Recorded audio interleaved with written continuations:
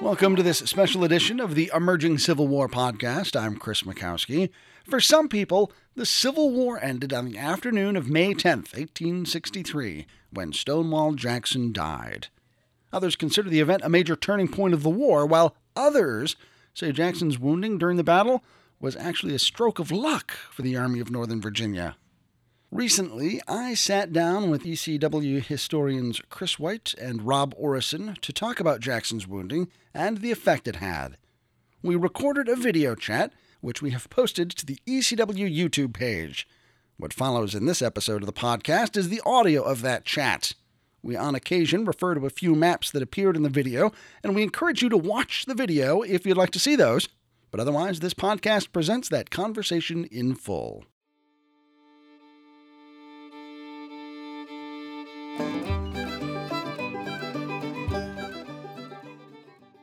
We have had a lot of questions about the 7th Annual Emerging Civil War Symposium at Stevenson Ridge, and right now, things are still green-lighted to go forward with the event.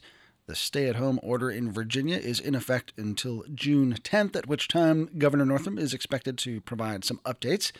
But at that point, we will make a final decision as to whether we're able to move forward with the symposium.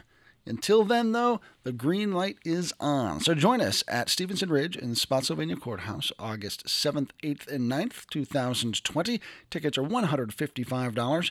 We'll be talking about fallen leaders with a keynote address from Gordon Ray talking about the loss of Jeb Stuart at Yellow Tavern, and a Sunday tour by Greg Mertz of the area where James Longstreet was wounded in the wilderness.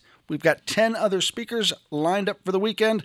Looking forward to a great event, getting together and sharing exciting history after this long lockdown. But please stay tuned to the blog for the latest updates as the situation develops.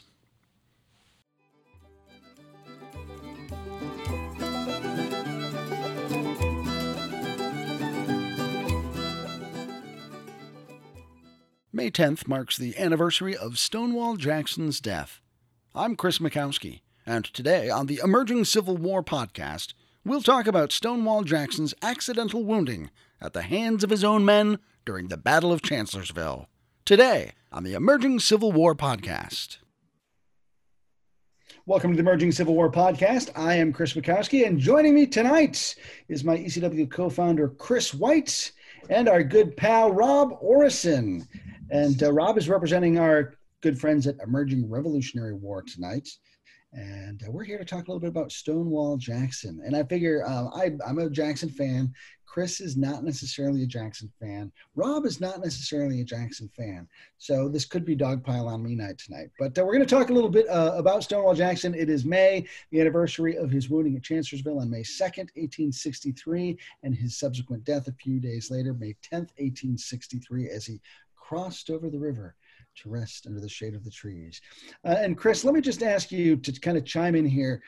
Stonewall Jackson, Chancellorsville, that seems to be the story everybody loves, but is that really the story of Chancellorsville? James Longstreet for life. That's what I got to say about that. No, it's not. I think it's really unfair to all of the men in the Army Northern Virginia who are not named Stonewall Jackson. I also think it's a disservice to the men of the Army of the Potomac who fought the Army Northern Virginia there. The battle at Chancellorsville, the real battle that takes place, starts on May the 3rd. We have opening actions on May the 1st, which will take place at an area we call the First Days Battlefield. It's out by Lick Run. It's preserved by the American Battlefield Trust today. It's along modern-day Route 3. That battle will set the stage for Stonewall Jackson's flank attack the next day, which is a 12-mile circuitous march, which will carry Jackson's 28,000 men around the front and right flank of the Union Army, where Jackson will then attack from west to the east towards Fredericksburg. At the same time, Robert E. Lee, who I don't think gets enough credit for this battle, is going to be sitting on the far side of what is essentially a salient or a portion of the Union line that protrudes outward. Think of a large pimple. And Jackson and Lee will be between or will be on either side of the Union Army with the Union Army between them. It's actually a very precarious position for both Jackson and Lee, being that they're outnumbered more than 2-1 at this point. Union Army has about 90,000 men around Chancellorsville. Lee and Jackson maybe can muster 45 to 50,000 around Chancellorsville itself. So you have this story of Jackson making the flank attack, and then you have the story of him being wounded that evening on May 2nd of 1863, which turns the story into one man. And many Civil War buffs, their Civil War ends on the evening of May 2nd, or maybe on May 10th when Jackson dies 8 days later.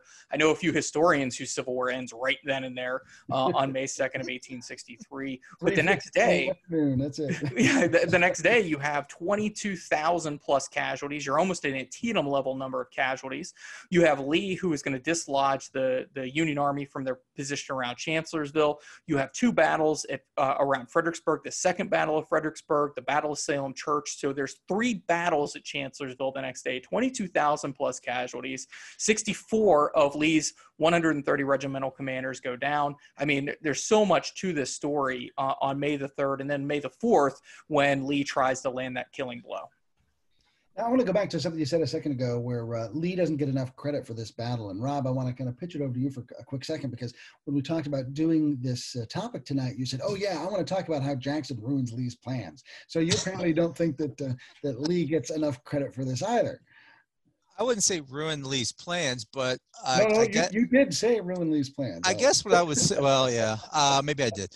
I guess I would say, what did Jackson do at Chancellorsville that deserves accolades? He doesn't accomplish the mission given to him. He does collapse that flank, but that's not, as you all know, Lee's ultimate goal in every battle Lee fights is not to gain land, not to just kill the enemy soldiers. It is to destroy that army he's going against. And that did not happen. That did not get accomplished. And even if he wasn't wounded that night, it probably wouldn't have gotten accomplished, because there's no way he's going to move those men in the dark, in the thicket of the wilderness, to cut off any Union troops on this side, on the southern side of the Rappahannock. So, you know, I don't know. There's a lot that goes into moving that many men that far, but much like Longstreet at Shin Ridge here at 2nd Manassas, they get a late start, and there's just not enough daylight to accomplish what they're trying to accomplish that afternoon.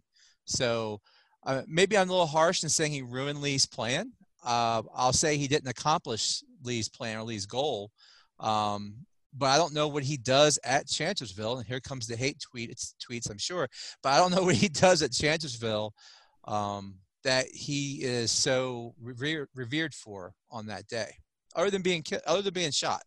So, and I like, he gets shot at his Jimi Hendrix moment. Like, he's at the peak of his fame, his peak of his powers, and he doesn't have time to become the old fat Elvis, you know, if I can mix my there, you know. So he dies at the peak of his glory, and you know, he's not making those movies with the jumpsuits and the big sideburns, you know. So Kris, let me ask you to kind of, you know, what is Lee's plan? There's a lot of mythology around Lee and Jackson sitting on the cracker boxes with the map spread out next to the firelight as they're trying to cook up this plan. What is it that they're trying to do? Well, Lee and Jackson, you know, just to give a real brief overview of the Chancellorsville campaign, you know, so as you alluded to, there's this cracker box meeting. This is what's on the screen right now. And I'll show some maps here in a second.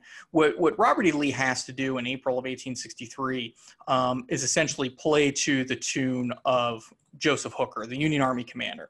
The Union Army has approximately 130,000 men ready to go at the outset of the late April campaign. And what Hooker intends to do is use maneuver and his overwhelming numbers to force Lee's hand. Lee has been stationed around Fredericksburg, Virginia, which is 50 miles south of Washington, 55 miles north of the Confederate capital of Richmond. He's been there all winter. But the supply situation is strained, just given that Central and Northern Virginia have been fought over for the last 2 years, essentially. You've had armies back and forth over top of this land like two plagues of locusts. The locals even call their Confederate defenders lice because they can't get rid of them. They keep coming back. So Lee has to spread his army out all the way from Norfolk, Virginia and Suffolk, Virginia, where James Longstreet and two of his divisions of the First Corps are stationed, sending supplies up to Richmond and Lee's army. Then you have Lee's army spread out for about 35 to 40 miles along the Rapidan and Rappahannock rivers, and then deeper down towards Ashland that you see on the map.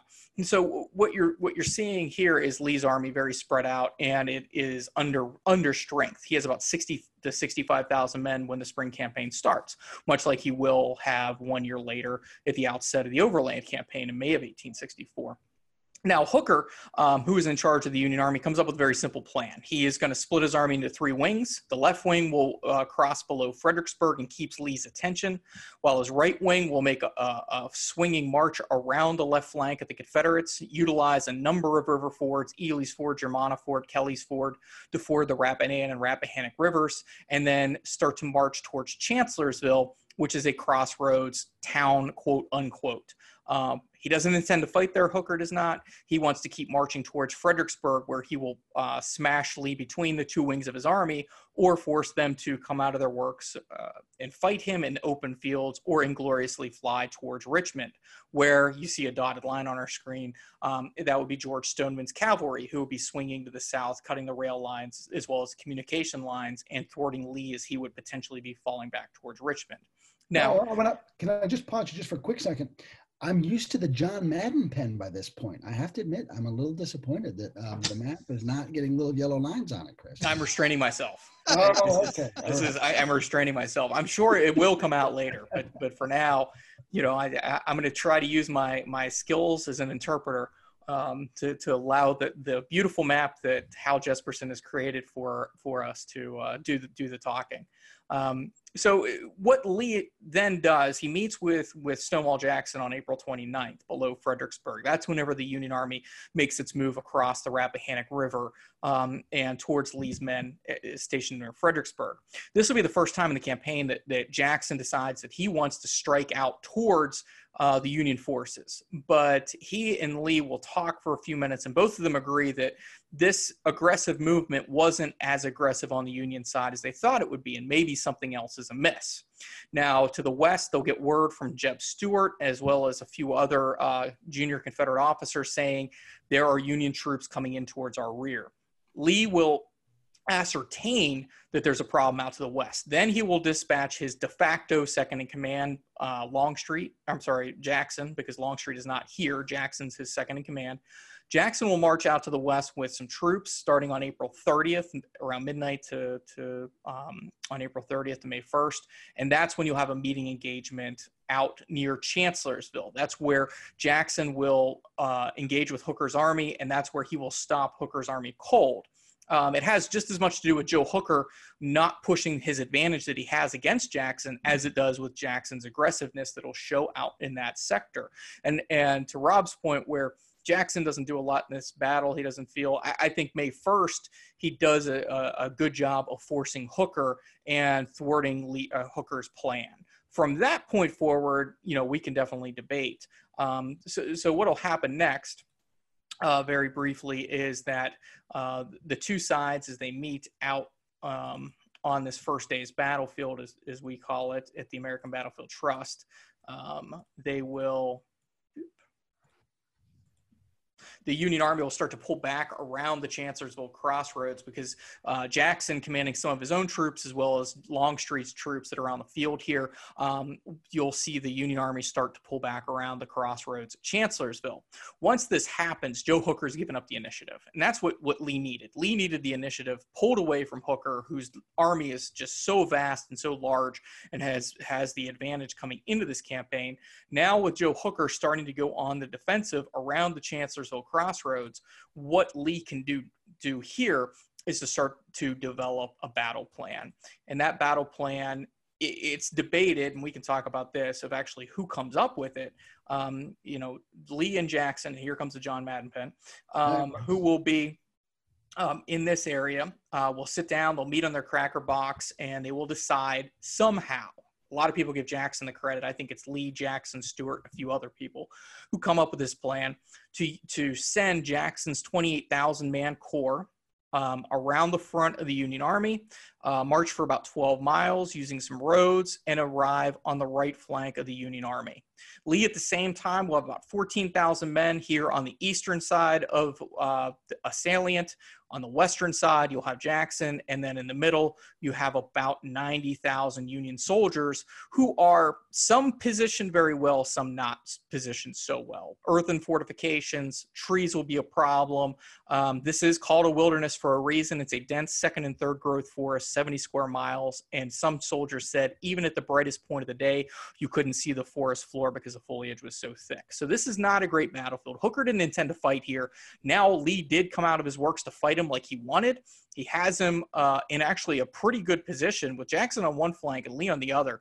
All Hooker has to do is lurch out and attack. But what Lee and Jackson want to do is smash this salient from both sides, as Rob alluded to. Lee always wants to go for broke. It's that Western way of war, as we call it as military historians, go for that decisive battle. Now, Rob, this is not the first time that Lee has sent Jackson long down the field. Is this it's kind of Jackson's specialty to go off on these kind of large maneuvers, big grand thinking. Tell me a little bit about that. Yeah, I was really impressed by Chris's map there with the John Madden pin. That was pretty cool. I think the most notable, obviously, Lee gives Jackson a lot of leeway in many different circumstances. The Valley Campaign 62 is one of them. But I think one of the ones where he really trusts him is the Second Manassas Campaign, when Lee is trying to confront basically two Union armies in Virginia, Army of Potomac under McClellan, which would be posted along the James River at Harrison's Landing at that point. Of course, Lincoln is calling McClellan back north, but of course Lee doesn't really know if that's true or not, so he has to decide what to do, and he decides to go after the Army of Virginia, which is located in the Culpeper County, Central Virginia, under John Pope.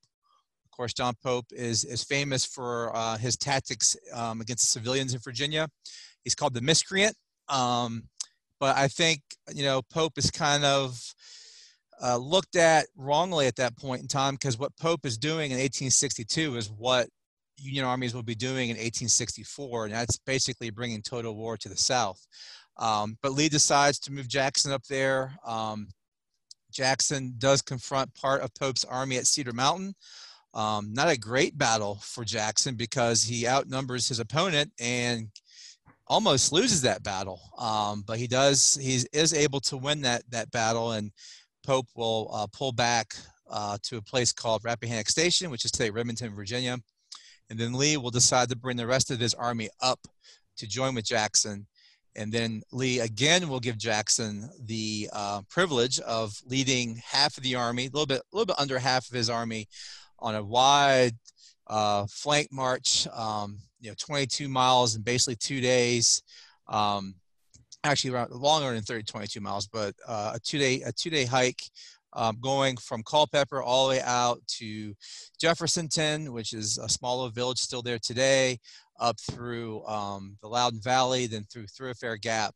And then Jackson's mission is to strike the supply line, the Army of Virginia's supply line along the Orange and Alexandria Railroad. He'll do that at a place called Bristow Station. And from there, just determine, as Lee would say, determine where you can find an advantage. Of course, they are able to do that at the Battle of Second Manassas, where Jackson does a great job fighting off Pope's army by himself for almost 2 days. And then, of course, Longstreet will arrive, and I think Lee's greatest victory is Second Manassas, not Chancellorsville. Just because of— How dare you? I know, right? I know. I'm glad someone said something there. Just because of all the political impacts that had. The next step beyond that, obviously Gettysburg is very important, but I think I'm a Joe Harsh disciple, so apologize for that up front. But after Second Manassas, if you look at what's going on in the West and what's going on in the East, the Confederate tide is rising, as Joe Harsh said. And I think that's probably the time for the Confederacy really to do something to maybe possibly win the war.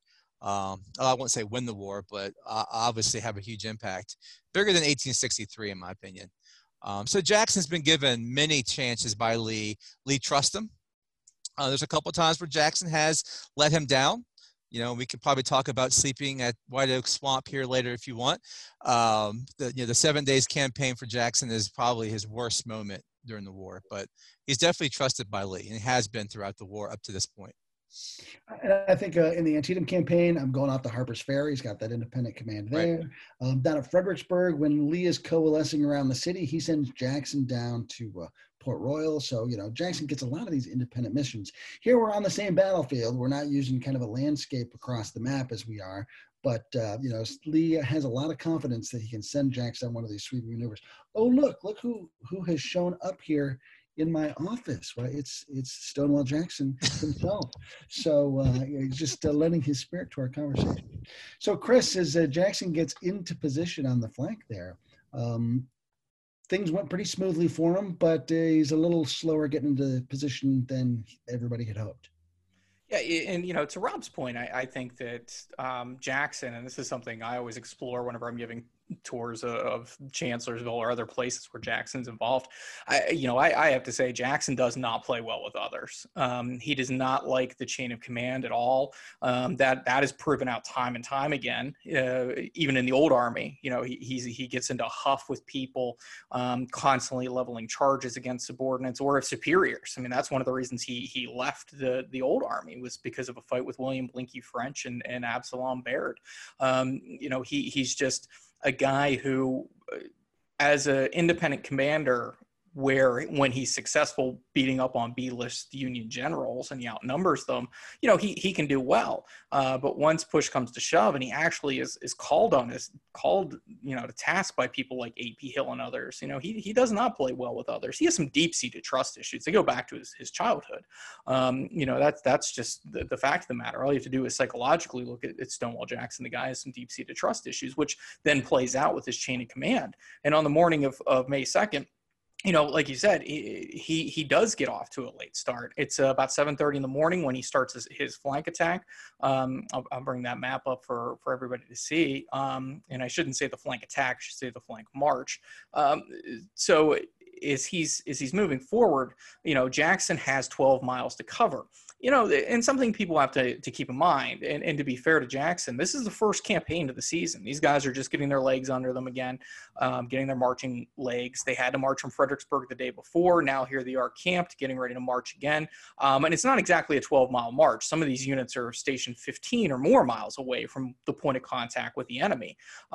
So Jackson will get moving about 7:30. He'll move down to an area called the Catherine Iron Furnace.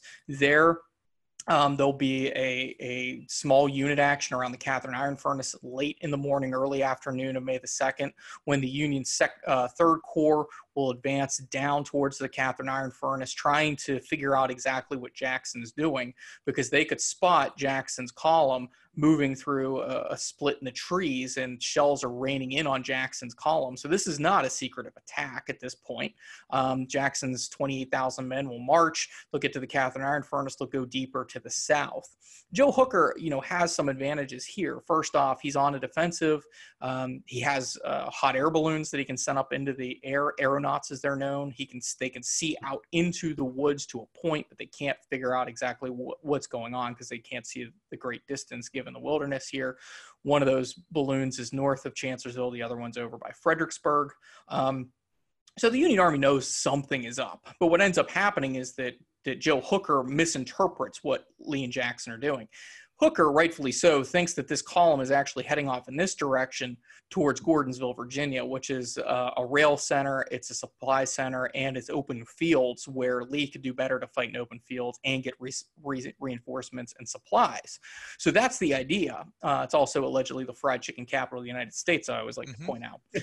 That's right. So when Hooker loses sight of these guys, he doesn't know that Jackson's actually doubling back north because he's using some roads that are unknown to the Union forces. They're not on the maps.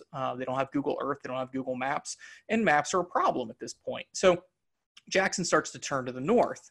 Hooker, in the meantime, has sent his entire 18,000-man 3rd Army Corps down to the Iron Furnace. He's called out to his right flank, out to the 11th Corps. He's called their reserve brigade of about 12 to 1,400 men down to the Iron Furnace. adding insult to injury, their incompetent commander, Oliver Otis Howard, will ride along with them. The 11th Corps commander, he's going to go down here.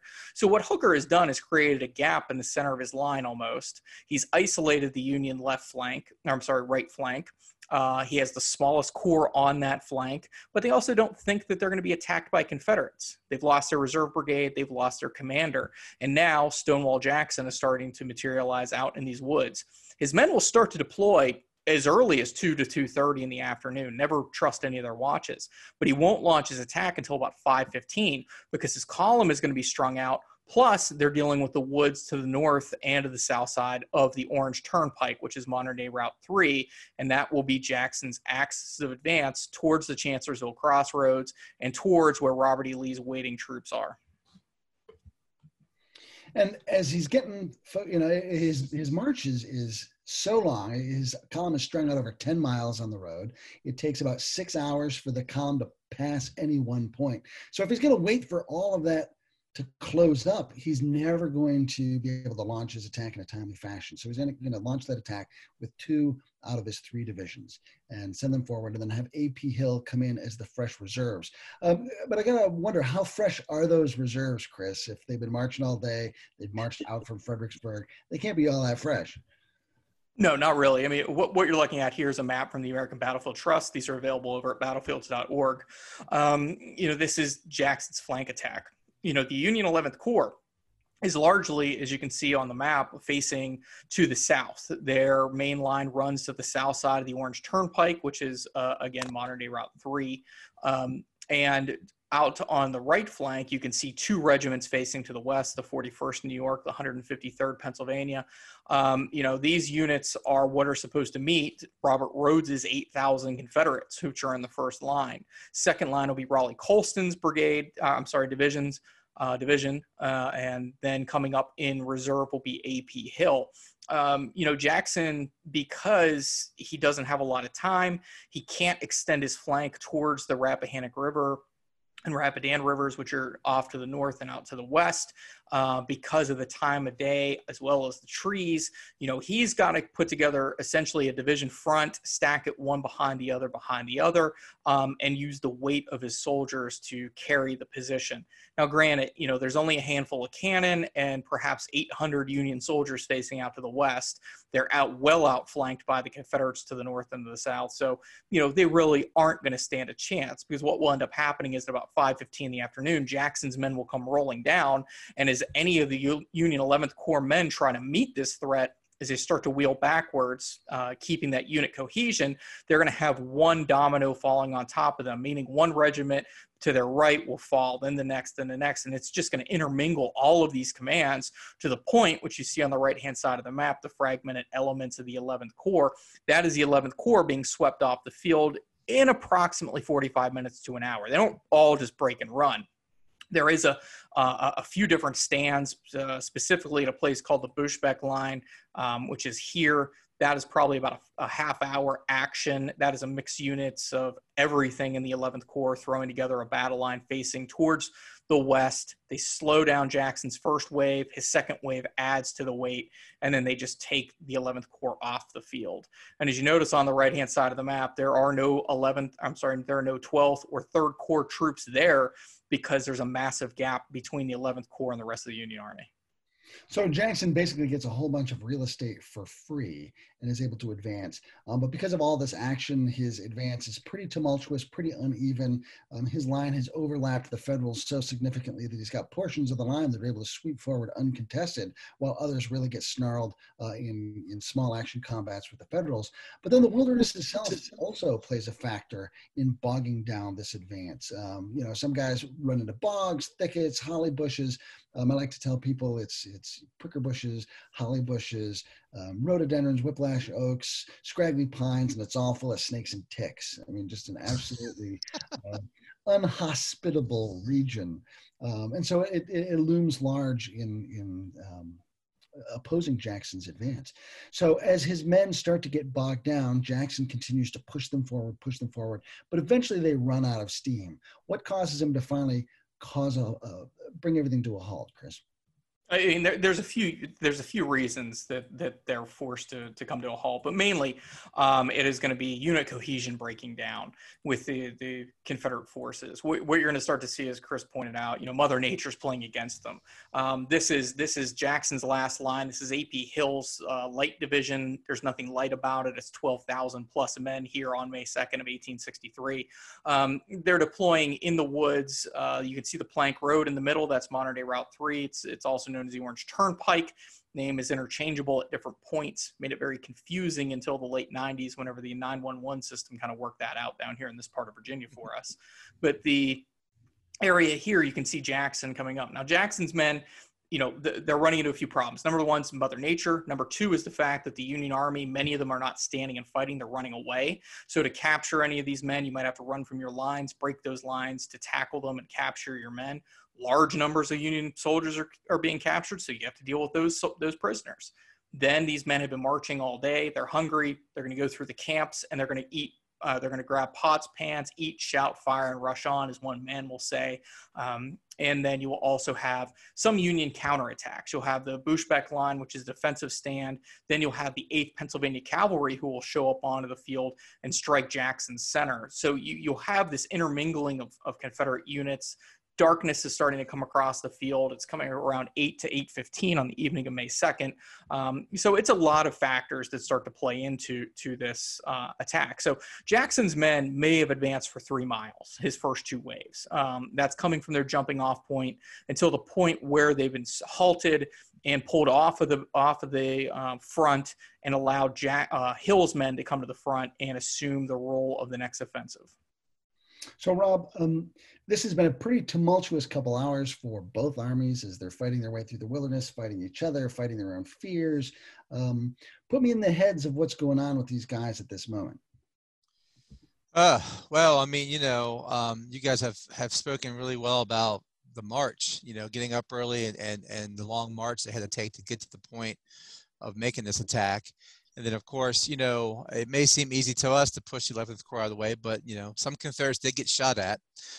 So we don't want to forget that. Like Kris just mentioned, Bushbeck line being probably one of the more well-known spots on the battlefield of that taking place. So, these guys are fought out. At least the first wave is fought out, and I'm sure the AP Hills guys are not, well rested, as we just mentioned a little while ago.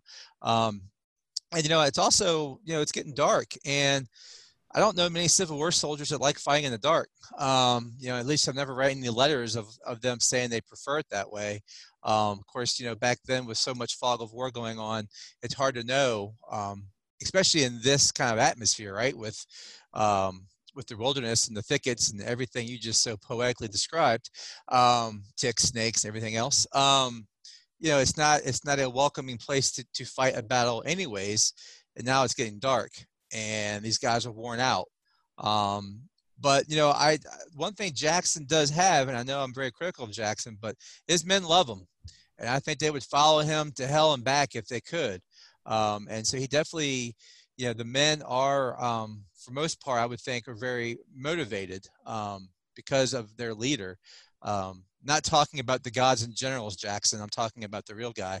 The crazy scene there, with all the men swarming around Jackson and loving on him. They did have affection for him, but you guys have really well put in place the long march, the early morning get up, the long march, and then the conditions of fighting. But again, I think we don't give. I can't believe I'm saying this.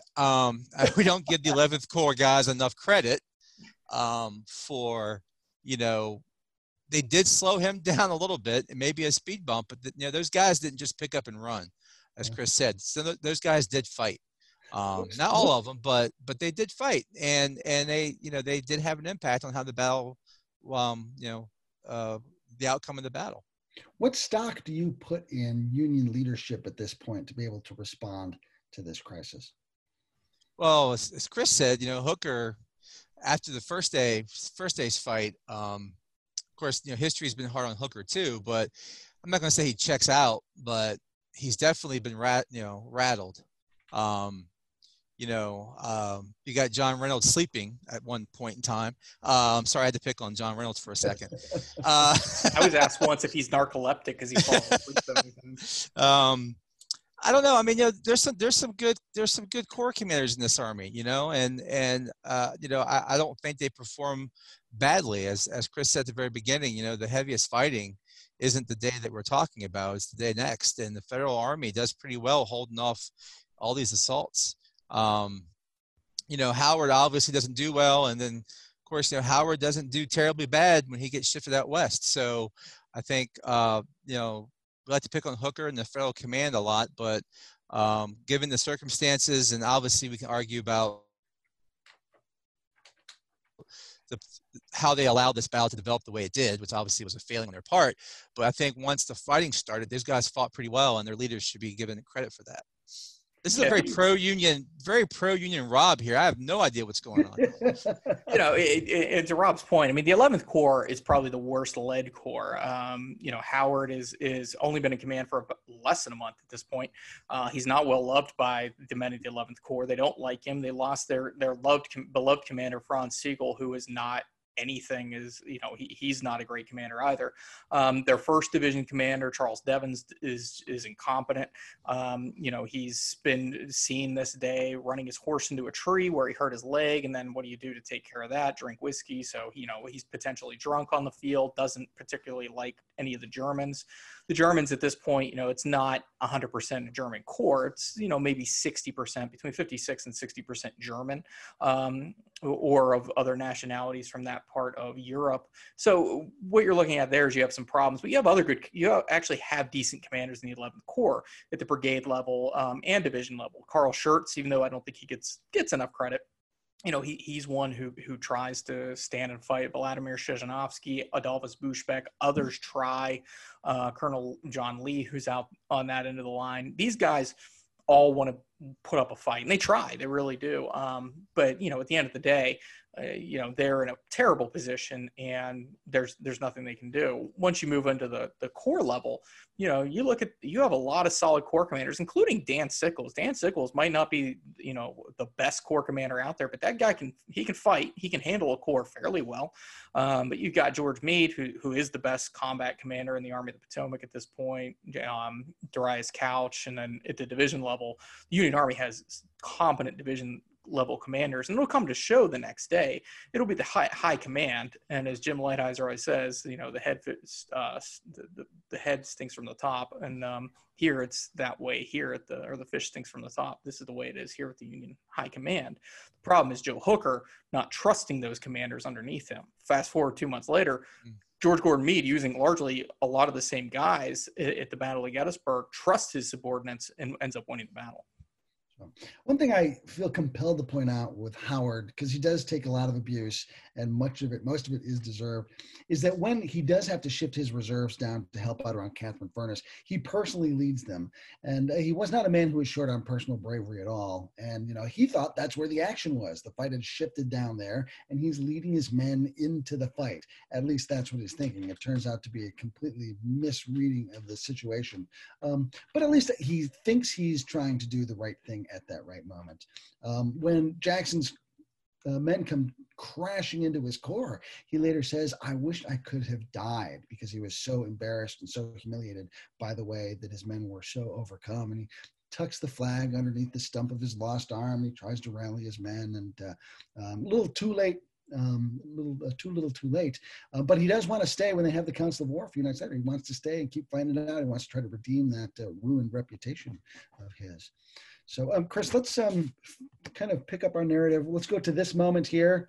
This is my little Fredericksburg National Military Park trading card of a volley in the dark. Jackson's men have bogged down. I'm just pulling out all of my my tchotchke here tonight. I tell you what. Jackson's men have bogged down. He now needs to figure out what he's going to do to resume that attack. Can you put us back on the field? Here's the far more accurate Courier and Ives. Oh, yes. Thank you. That's what awesome. They look like.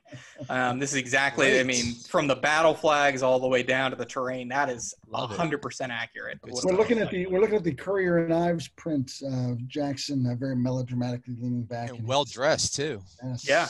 Looks good. I like the plumage in his hat. Yes. The hat stays on as he's tipping over. Yeah. So, around 8:15, and to Rob's point, Gods and Jackson in many ways is just a horrid movie, especially whenever you get into the Chancellorsville battle and you notice the same Confederate line coming out like 8 different times, same guy doing the same charge and the same scream, time and time again.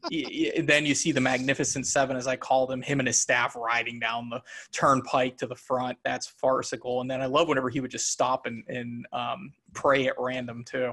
But Jackson is close to the front. He is not at the front. He's not riding there with pistol drawn towards the front.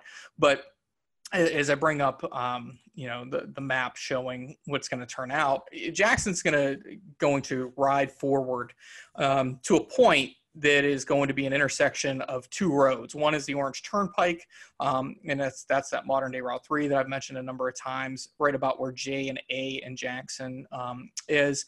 It'll meet another road called the Mountain Road, and then the Mountain Road will meet a road called the Bullock Road and run off towards the northeast. The Plank Road will run in this direction, and then you'll have the Mountain Road eventually near the Chancellorsville Crossroads coming together along the Orange Turnpike. So what Jackson's doing is he's called a halt for his first 2 waves, gets them out of the way, brings up AP Hill, who is his second in command. Hill and Jackson loathe one another. And right before the Chancellorsville campaign, it had come to loggerheads. The two are getting ready to do a duel in a courtroom at a court martial, not a physical duel, which I would have loved to have seen because I think AP Hill would have fought dirty. But the whole thing is coming to a head. Jackson and Hill just don't like one another. Lee has a major problem on his hands with these two, and it's really petty on both sides. But regardless, Jackson pulls up Hill. Hill's his second in command. Hill is going to start deploying his light division, and Jackson is going to tell him in a certain way, press them, Hill, cut them off from United States Ford, press them. And what he means by that is them is obviously the enemy, the Union Army, but he's going to tell Hill to cut the Union off from a ford that would sit well off of the Bullock Road, a place called the United States Ford. I mean, this ford is miles from the front at this point. Jackson, I think this is where he starts to lose it. He doesn't understand what the enemy is looking like right now. The enemy line is starting to pull back into a salient position, and I'll get us another map to show that. The enemy is starting to pull back into a large pimple, as I like to call it, and this is going to be problematic for the Confederates. So Joe Hooker's line, as I sit here to try to find it for you, is going to look something like this on the evening of May the 2nd. This isn't exact. This is a next day map, but near where Jackson is wounded, which is right about here, just below the 3 in Sickles, that's for the 3rd Corps. The Union Army is well entrenched. You have the Union 1st Army Corps, which will actually at this point run off in this direction. You'll have the 5th Corps down here, Sickles' 3rd Corps, the Slocum's 12th Corps. So this is going to be a tough nut to crack if you're Jackson. There's Union troops on the evening of May 2nd at Hazel Grove. And now what Jackson is telling Hill to do is actually go off in this direction to go to United States Ford. Hill is not only going to have to glance off the front of part of the 12th Corps at this point, he's also going to have to run into the 5th Corps, the 1st Corps, elements of 2nd Corps. He doesn't know exactly what this enemy starts to look like because Hooker is actually rolling with the punches. Hooker, who is at the Chancellorsville Crossroads, is going to order cannons to face out towards the west. He's going to order a band to start playing military airs so that gets the men's spirits up. And then he's going to start pulling the men that he ordered from the Catherine Iron Furnace, which is down in this direction, back into the battle line. So Hooker is rolling with the punches. And Jackson is going to start to hear out in front of his men pickaxes. He's going to hear trees falling. And what he's actually hearing is the Union Army out in front of him starting to entrench. He's also starting to hear troops shift around. So Jackson does not like what he's starting to hear. And Jackson himself will actually ride with 8 other men down this mountain road. He's going to follow a young man from the 9th Virginia Cav who lives at the end of the Bullock Road, a kid named Oscar no, sorry, that's Oscar Bullock's farm. He's going to follow David Kyle. Kyle is going to lead him down this mountain road. And eventually Jackson's going to stop, sit there for a moment, listen, hear those trees falling, and then start to turn back. Now, this is not a static moment like you see in this map. Other things are happening. Down the plank road that you see here, the Orange Turnpike, modern day Route 3, is going to be A.P. Hill with 10 men riding forward. So you have 19 horsemen, including Jackson and Hill, going down the mountain road as well as the turnpike. As they go forward, the 18th and 37th North Carolina of James Lane's North Carolina Brigade are starting to deploy. Nobody knows that the two senior officers on this flank of the battlefield for the Confederacy are out in front. This goes back to Jackson's trust issues. He is a lieutenant general. He has lieutenants to do this job for him. But Jackson, rather than sending someone out to the front, which he should be doing, this is no place for a lieutenant general. People can say, oh, no, it's bravery, blah, blah, blah. No, it's stupidity. He is going to ride out there with 8 men. He's going to turn back, and he is going to, as he turns back, start to receive peppering shots from the 18th North Carolina. Hill will do the same thing. He'll ride down the road, can't find Jackson. Hill, of course, is like, man, I'm going to get court-martialed for everything, so I got to find out where Jackson is. I got to find out where I'm supposed to attack. He starts to turn back as well. So you have about 19 horsemen riding back towards the 18th and 37th North Carolina. These North Carolinians are looking around. They see at least 80 dead horses around them, as well as about 20 to 30 dead and wounded Union cavalrymen, because there was a failed cavalry charge at the 8th Pennsylvania Cav here just a few hours earlier. So you have these dismounted troopers who are wounded off to the side of the road or dead, 80 dead horses, and now you have a cavalcade of officers riding towards you from the point where the enemy is sitting. So if you're in the 18th or 37th North Carolina, you're going to go, oh crap, we have another cav attack. We have to meet this. And that's exactly what's going to happen. Kris, do you want me to keep going, or do you want to go? No, it's a great instance of the fog of war because of the 8th Virginia Cavalry.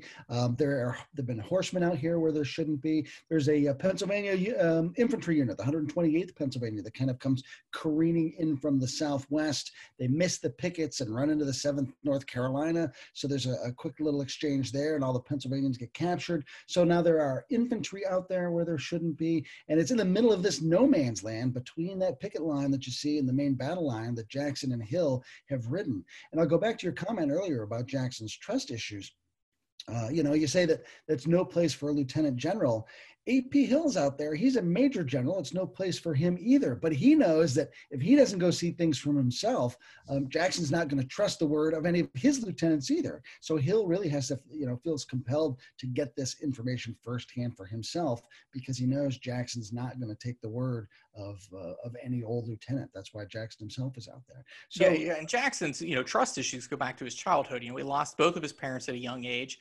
He lost his wife. He's lost 2 children. His sister has stuck with the North. That was his closest companion outside of his second wife.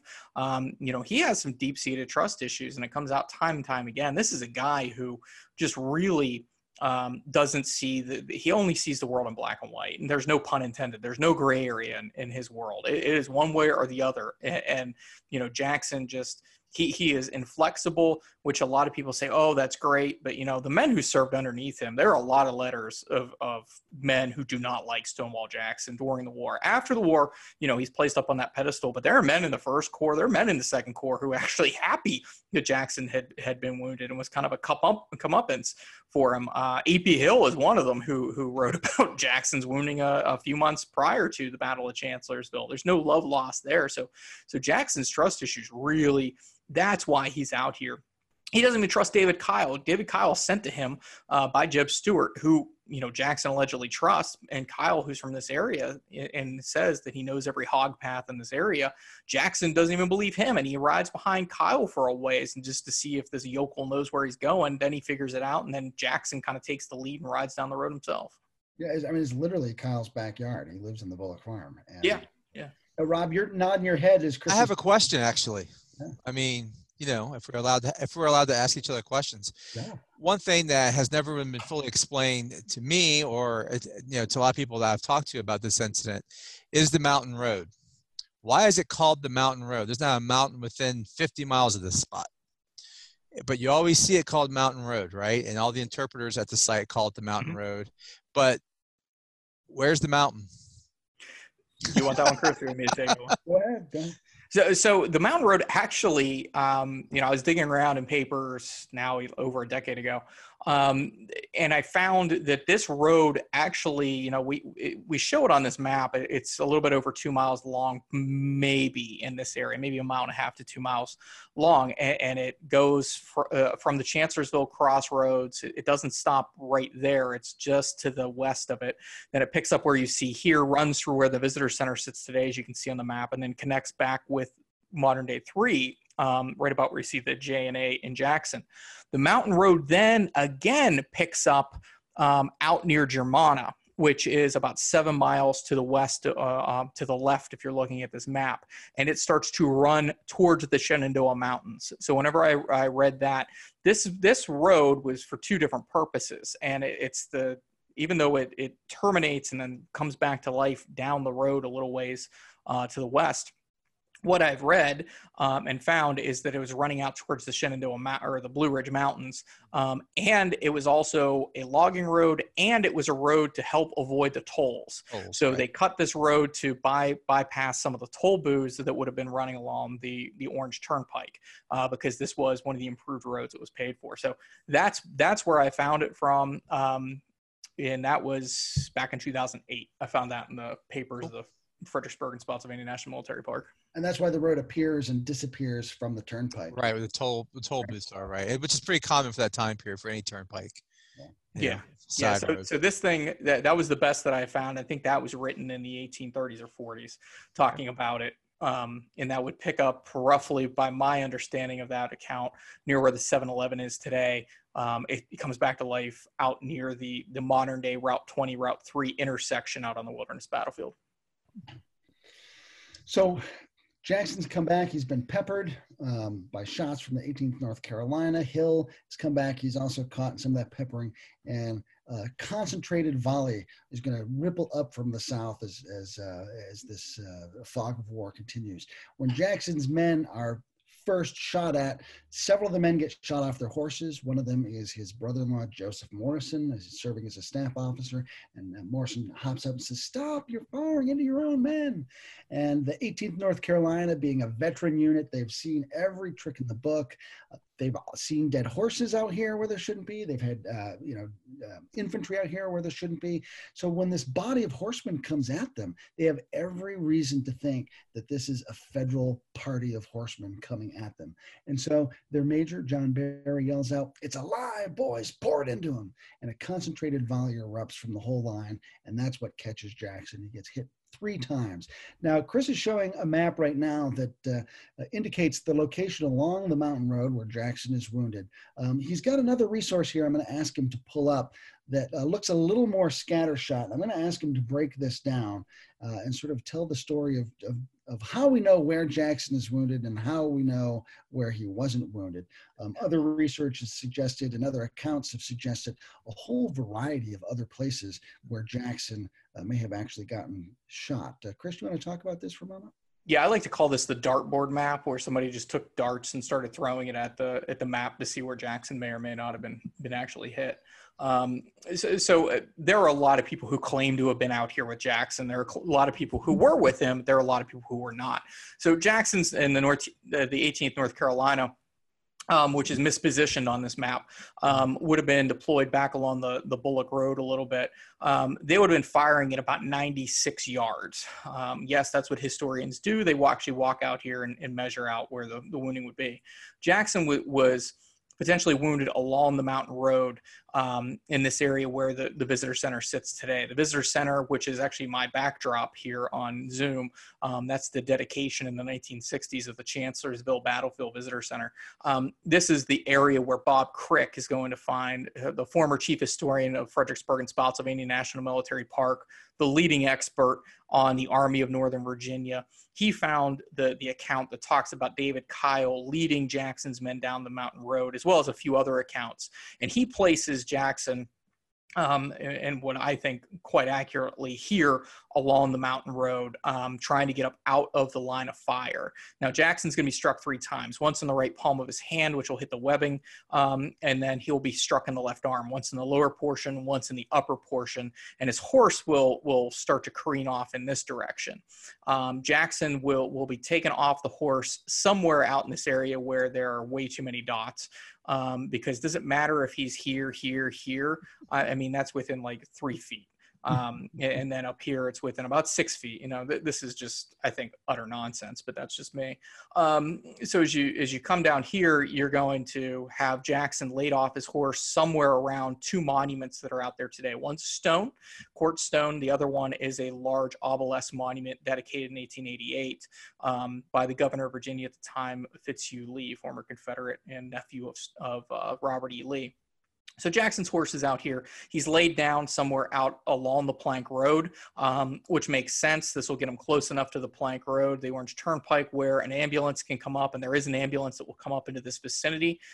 He'll be placed on a stretcher and to be carried to the rear, but one of the stretcher bearers will be struck by a shell, and he will be felled, dropping Jackson. Jackson will be placed on the stretcher a second time. The guy will trip over, one of his stretcher bearers will trip over a branch. Jackson will fall to the ground for a second time, and then eventually he's going to be placed on an ambulance and taken to the rear.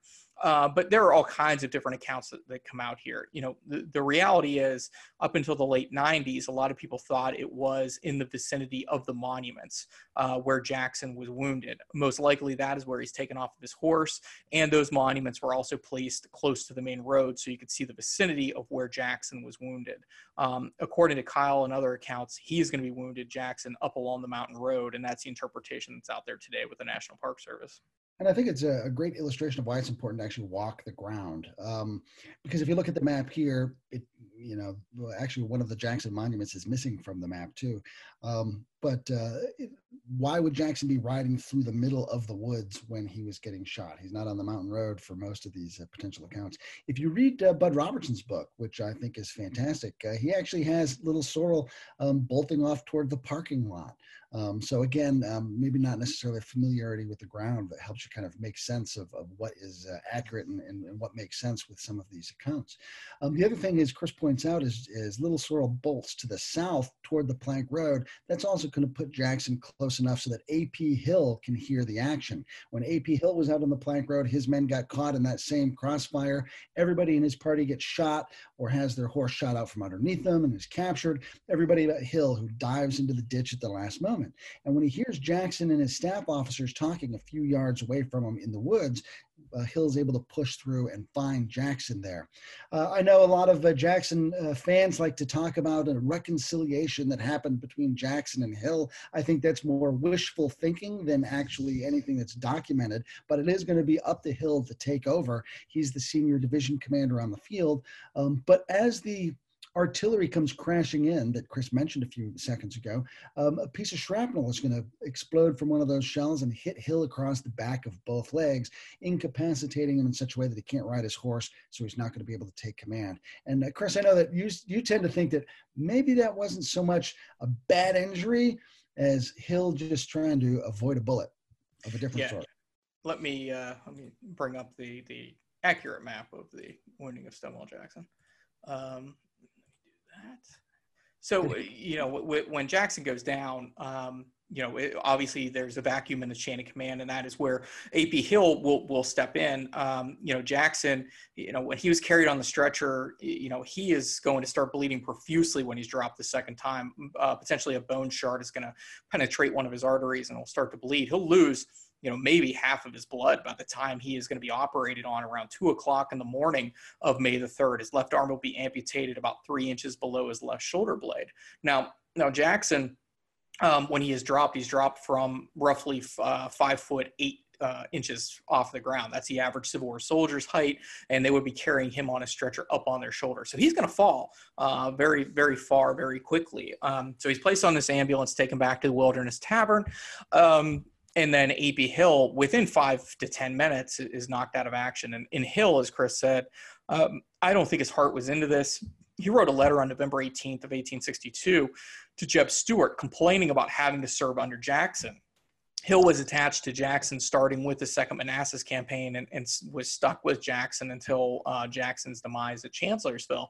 And he's going to talk about being stuck under this crazy old Presbyterian fool. Those are his words. And he said that he's like the porcupine, meaning Hill. And he has all of his stickers out. He's very upset having to serve under Jackson. But he goes on to say that, it doesn't matter what happens with Stonewall Jackson. I'm paraphrasing the letter, because even if the battle is lost, Jackson will not get any blame, but Hill will get all of the blame because Jackson gets all the laudits and Hill is the enemy of the state, as it were. So Hill, having this in the back of his mind, mix that with the fact he's taking over a pitched battle, and he was on the court-martial block, kind of like Fitzjohn Porter was after the Second Battle of Manassas. I'm not sure Hill's heart is into this. As soon as the battle ends, Hill is miraculously able to take command again and jump right back into it. So, there could be something there that he is not wanting to take over this potential mess, because remember, the Battle of Chancellorsville is not won and lost here on May the 2nd. When Jackson goes down, Hill's men are deployed to attack towards, 85,000 or so Union soldiers. Jackson wants Hill to attack up towards the 1st, the 5th, the 12th, and the 2nd Army Corps. This is one Confederate division taking on elements of 4 Federal Infantry Corps, which would be in the way between here and Bank and United States Ford. This is a no-win situation. Now, to get to Lee, what's on the other side of it? You have to deal with the 2nd, the 3rd, the 12th Corps at least to get to Robert E. Lee's position. So on the evening of May the 2nd, it's dark. It's 9 o'clock at night. 2 of your 3 divisions have been played out. They're in the woods trying to pull themselves together after this flank attack.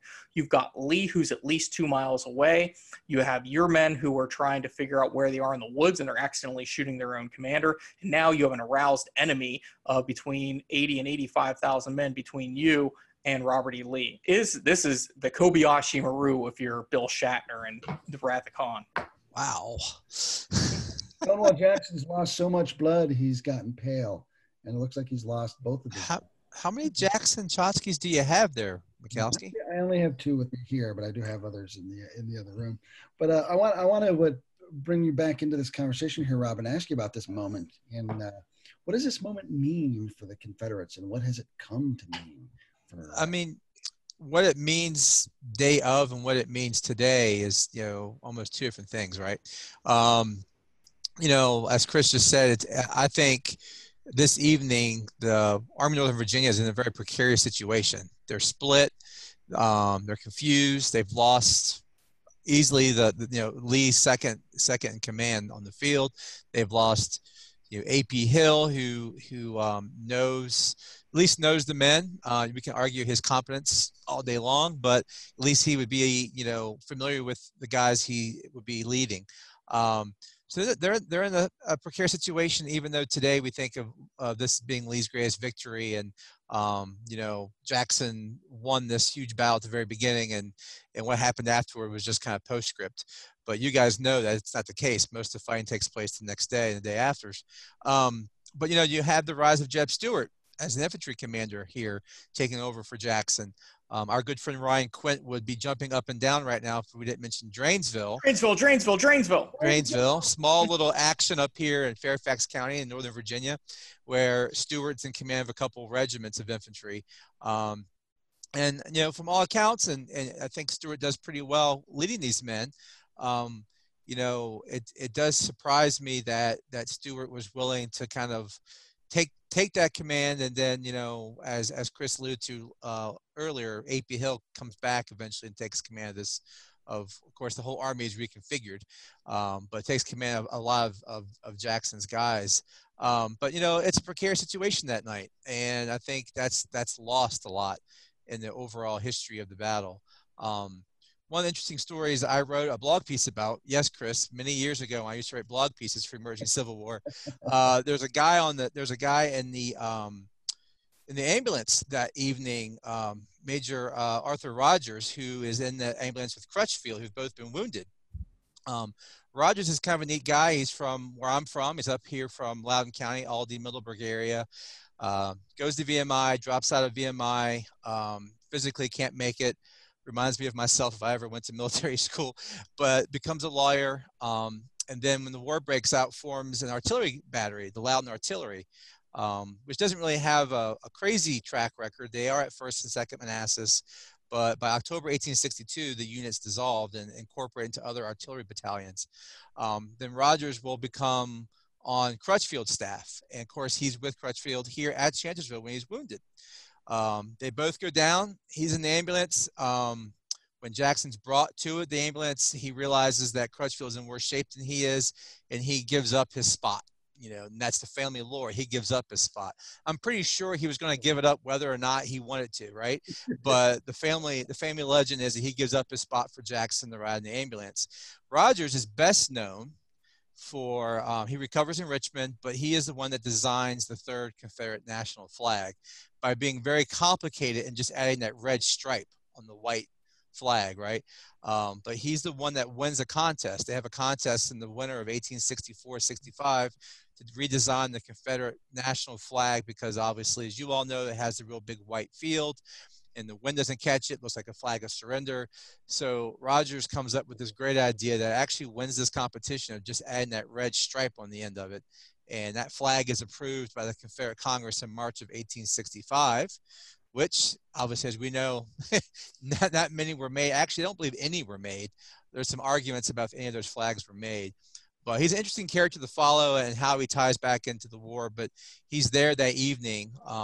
And the family legend, as I taught when I was a young kid, was he gave up his spot for Jackson, which he probably did. But as I say, he probably was going to have to do that whether he was so inclined or not. Glad to see the Confederates were so focused in March of 1865 on the important things. I tell you what, hey, bureaucracy. They needed the white flags at that point. They didn't need bureaucracy. Hey, government bureaucracy will not end, right? No matter what's going on in the battlefield. Kicking and screaming. I've contended that Jackson's wounding at this moment is probably the best thing that could happen to Lee in the Battle of Chancellorsville. And that's kind of a provocative thing to say, I think. But had he survived, and a lot of people like to do this armchair generaling, as Kris and Robert both pointed out, there are significant obstacles that are still on the battlefield that he and his corps are ill-equipped to handle at this point in the fight. And so really by taking a pause at this moment, Jeb Stuart is going to come in and take over because both of Jackson's other division commanders, Riley Colson, Robert Rhodes, too inexperienced. It's the first time at division command for both of them. So Stuart's going to come in and take over. And he's really going to reshuffle the deck, and he's not going to push on to U.S. forward as Jackson had wanted to. That would have taken him farther away from Robert E. Lee. Instead, he's going to try to reunite with Lee and reconnect, and then allow Lee to kind of call the shots from there. Yeah, because I mean, at this point, if Jackson is still in command and Hill's still in command, he's going against 5 full divisions of fresh Union troops just between the 1st and 5th Corps alone. 5th Corps, only one of its divisions was heavily engaged on the 1st, so the other 2 are fresh. The 1st Corps did a hell of a lot of marching and very little fighting during this campaign. They actually sustained less than 200 casualties during the entire Chancellorsville campaign. So there you go, right there alone. Hill's 12,000 men now have to take on 2 essentially fresh corps, and then again, not to mention the other corps that I had mentioned earlier. So Jackson's going to end up dying of complications related to his wounding. That'll happen on May 10th, 1863. For some people, the war ends that day, as we talked about. But the real Battle of Chancellorsville starts the morning of May 3rd, and the casualties really get going. Second bloodiest day in American history. Let's keep the focus here on Jackson as we start to wrap up, fellas. Rob, what's your assessment of Jackson at Chancellorsville? Your final assessment. At Chancellorsville, wow. I think if we're going to give a grade, I'd give a B minus maybe. And I think a lot of that is my own, background reading about this since I was a kid, probably tainting that. It's probably worse of a grade. But, when you read Civil War history as a kid, especially in the 80s, and, you get this, this vision of him and how he's performing at Chancellorsville. I do think that if it wasn't for Jackson, I don't know who Lee would have given this mission to, right? As Kris said, Longstreet's not there. I don't know who Jackson would have trusted to do this maneuver, if Jackson was not around. But yeah, I mean, I think he does. It's a lot of things are working against him as far as the timing goes, and I'm not. It's hard to blame him for that. But even if he was successful in surviving, not getting wounded, as Kris said, I think it would have not gone well for him the very next day, especially if he kept with his plan. Of course, we don't know if he would have kept with his plan, but I'd give him a B-. A B-. See, and I think that's a generous grade. I think like for getting yourself shot, you get the automatic F, but that's. Well, I mean, good point. You spent too much time with me. Kris, what's your assessment of Jackson at Chancellorsville? I think the first day he did well. On April 29th, when at first he wants to become aggressive, then realizes with Lee that Sedgwick's men below Fredericksburg were not so much of a threat. I think he reacted there well. He led his men well on the first day. I think that Hooker took victory from the jaws of defeat. Or defeat from the jaws of victory there because he outflanked Jackson's men. He had more men than Jackson did, but Jackson's aggression is what's going to knock Hooker off kilter. So I think he did well there. But once you get into the flank march and once you get into his subsequent wounding, he was slow on the march. Yeah, he rolled up the 11th Corps. But by the time he is wounded, he shouldn't have been wounded because that's, again, his own damn fault for riding out like he did. He should never have done that. He should have sent lieutenants out there. He had plenty of staff officers on hand. That shows just a lack of trust. And I think also goes to a whole nother story of how incompetent I think some of the Confederate staff officers actually were at the upper echelons of the Army Command of Army Northern Virginia. I think they had great commanders, but I think some of their command staff were just terrible. And then you have, Jackson, coming up with this attack towards United States Ford. I don't think he understood what was in front of him. I don't think he understood the layout of the enemy. I don't think he understood anything. So I think if you're going to go with April 29th, I give him an A. If you're going with May 1st, I give him a solid B. And if you're going with May 2nd, I give him a D-, because it's just, you've got Lee on one side, you've got a leaderless Second Corps on the other side, and you've got an enraged Army of the Potomac in the middle of them. And then of course, he got himself shot. I don't blame John Barry because John Barry's the 18th North Carolina gives the order to shoot Jackson. He doesn't know it's Jackson. He's reacting in the moment, in the spot. People ask often, why didn't they hang him? Why didn't they shoot him? John Barry will eventually become a brigadier general in the Confederate Army. He did nothing wrong. He was not culpable. Jackson, and that just shows that Jackson was in the wrong. Mind you, his commanding officer, Thomas Purdy, is going to be chewed out left and right to the point that Purdy gets himself killed the next day on May the 3rd to try to make up for his men shooting Jackson on the evening of May 2nd. So D-.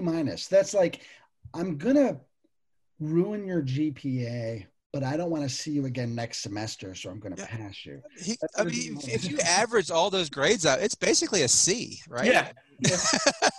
I mean, it's basically a C. We've given folks lots to think about tonight. I just want to ask you guys real quickly before we wrap up, any final thoughts you want to impart on folks before we wrap up our discussion?